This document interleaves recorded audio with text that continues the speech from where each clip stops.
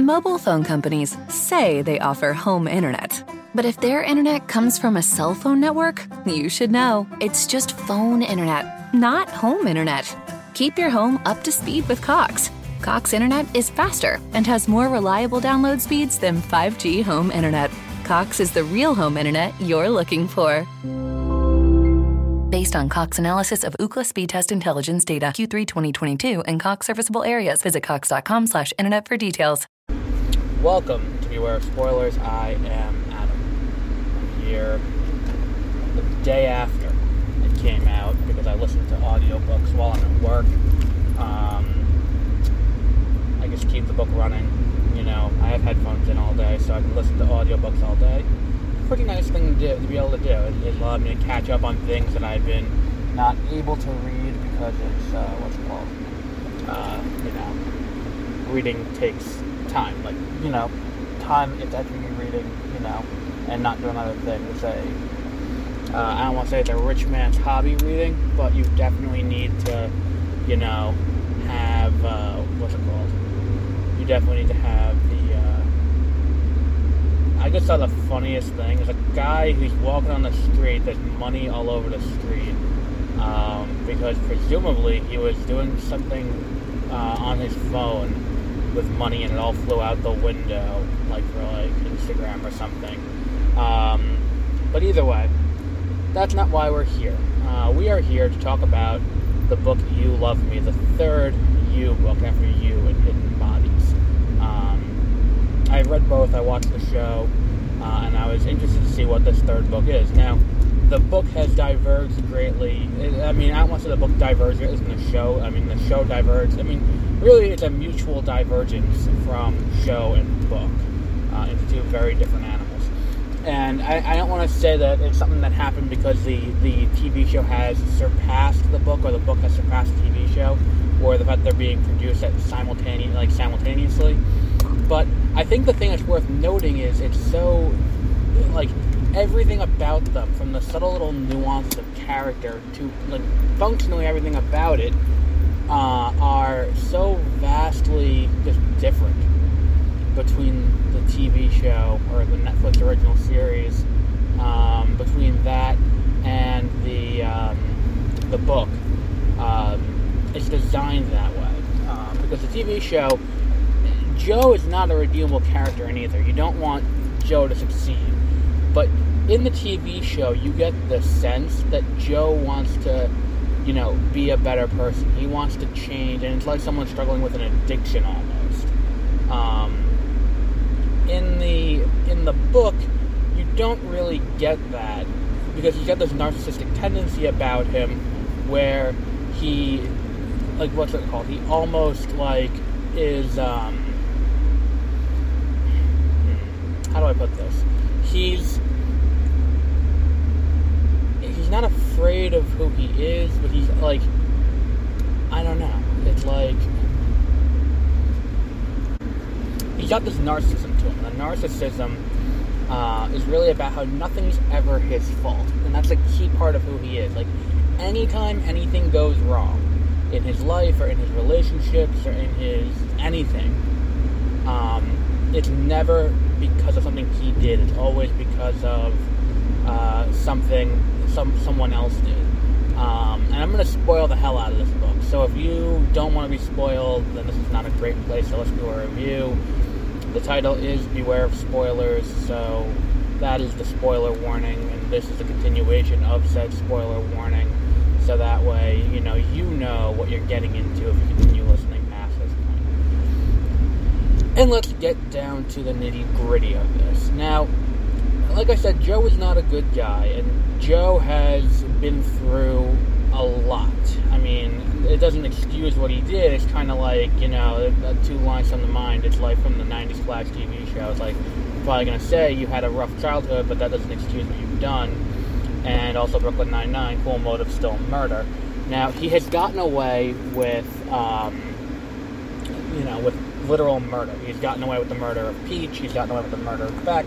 He's gotten away with the murder of 40. He's gotten away with the murder of, or his role in the death of 40. That other guy he killed, Benji, He's got quite the body count. Oh, Candace, and he let Amy go. So going into this, he is, he's like, I've gotten away with it. He realized that at least, like, I have gotten away mostly scot-free from this whole thing, and I do not want to end up back in this situation. But he has now moved to the Pacific Northwest without love and without his son, who's named 40, and is now, back to his kind of his old ways, where he's looking around and he meets it's his first day on the job. He meets the woman who runs the library he's volunteering at, and he almost immediately goes back to his old ways. Not entirely his old ways, because he doesn't go stalking. Like, he doesn't really go stalking as much. He doesn't really go as deep into, the theft and, the murder as he did in the first one.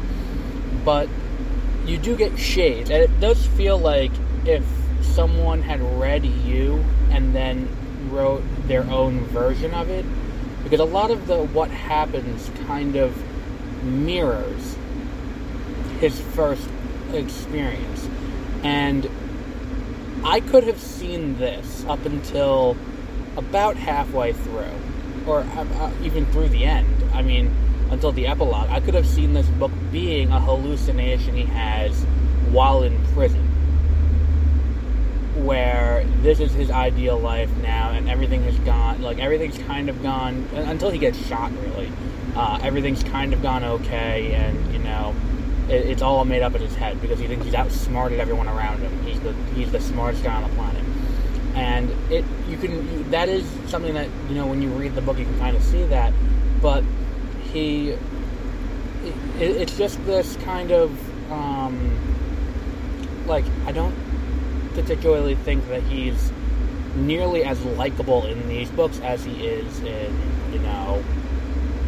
as he is in the TV show. That's not to say he's likable in the TV show, but with the TV show, we're not just getting his account of events. We're watching what happens. We're not watching it through his eyes. We're watching what happens. I talked about this a little bit on 30-Minute Reviews episode that went up yesterday, where because of the forced perspective shift of going to television, you kind of lose that.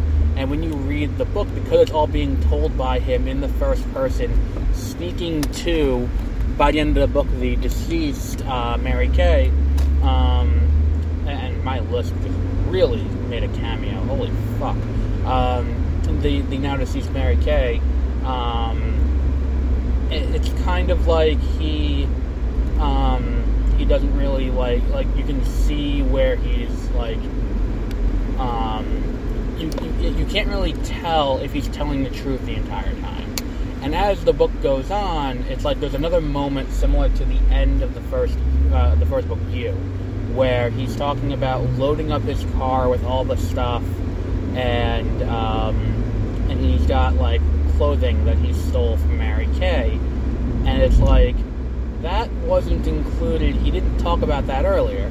So again, you have this thing where he knows there's a barrier he shouldn't cross, but he crosses it anyway, and he's ashamed of it, and he knows that there's no explanation as to why he did that the reader, in this case Mary Kay, would accept. There is no good explanation. Everything else he can kind of explain, and that's why he tells her. It's I can tell you this because I have a reason, and this is why I did X, Y, and Z. So it all kind of, in his head, makes sense, and he can rationalize it. But there are certain things that he knows he can't do, but he then has to tell you because he gets to a part of the story where that is important, and he cannot rationalize it. He cannot explain to you, the reader, or the reader in this case, Mary Kay, he cannot explain why he did that. And the thing is too, it's a lot of the story beats are kind of related to what happened with Beck, and that's one of the real things that I noticed with this book more so than Hidden Bodies is that every character kind of has an analog or something related to what happened in the first You book, which really helps aid this idea that I had the entire way through, where it's this is going to turn out this is all a fantasy, where this is all in his head. And what, the first friend he kills, Marlene? No, I forgot what her name was. first friend he doesn't kill her. She kills herself in his custody, which is, still he killed her. I mean, had he not kidnapped her, she wouldn't have killed herself. But going for the when that happens, he's got the what's it called? He's got the when he has her in custody and she kills herself, that kind of imitates Peach. And then he's plotting to use the drug addiction to push off to push off the husband, Dave, I think his name was. But in an effort to push him off the wagon and then have him kill himself, it's like the character's self-absorbed, doesn't care about. It's like the relationship between the two, where it's like they flipped and they had Peach die early, and then you have Benji through the entire book. Is kind of what happens here. Is that you gotta break up the codependent relationship between the druggy, boyfriend and this guy's husband, and then, move on that way. It kind of feels like it's the same kind of thing he's doing, again, but the script being flipped. What was the other thing that I wanted to address with this? I mean, there's a lot of nonsensical stuff that kind of happens in this, too, where it's like, the first one, and I think the first one kind of had this, too, where it kind of is like, it feels kind of straightforward, and it feels like, kind of believable to an extent. Until you get to until you get to the third act in the first one, or the very end of the first one, with Dr. Nikki and her, sleeping with the therapist. I feel like the book is kind of believable in a weird way. Like, you can kind of, like, this is not too far-fetched, but then the fact that this girl is also fucking her therapist, you kind of blow the, you kind of blow the, I know what this is called. Suspension of disbelief, that's what it is. You blow the suspension of disbelief. And, that happens there.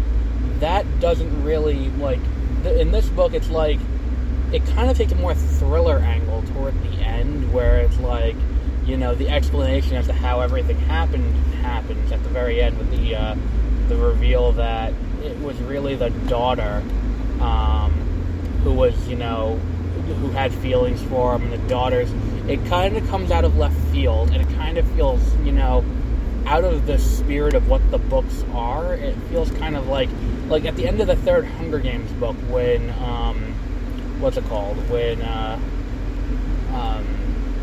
when they're like, alright, let's hold another Hunger Games of just Catholic kids. It's like, it doesn't really make sense for where the characters are at that point. And the same thing happens here, where it's like, and now this teenager wants to fuck them too. It's like, again, we don't know how accurate that is, because again, it's all from Joe's perspective, but it still feels kind of weird and kind of out of the narrative flow of the story.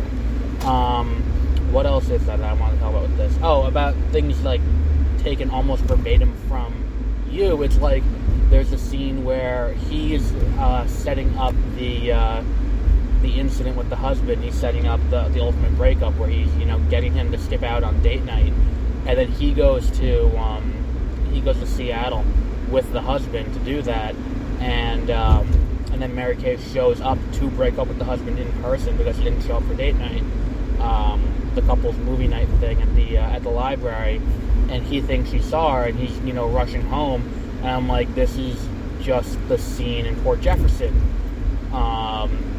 at the Dickens Festival. It's like, it's the same kind of thing as that, where it's like he thinks that Beck sees him on the boat, and then he's rushing home, and he gets home, and then immediately Beck comes to his house. And the same thing happens here, where immediately Mary Kay comes to his house, and in more ways than one, she comes to his house. And then it's like, it's all about a guy who sees all relationships as sex, and the sex is the ultimate defining thing of said relationship.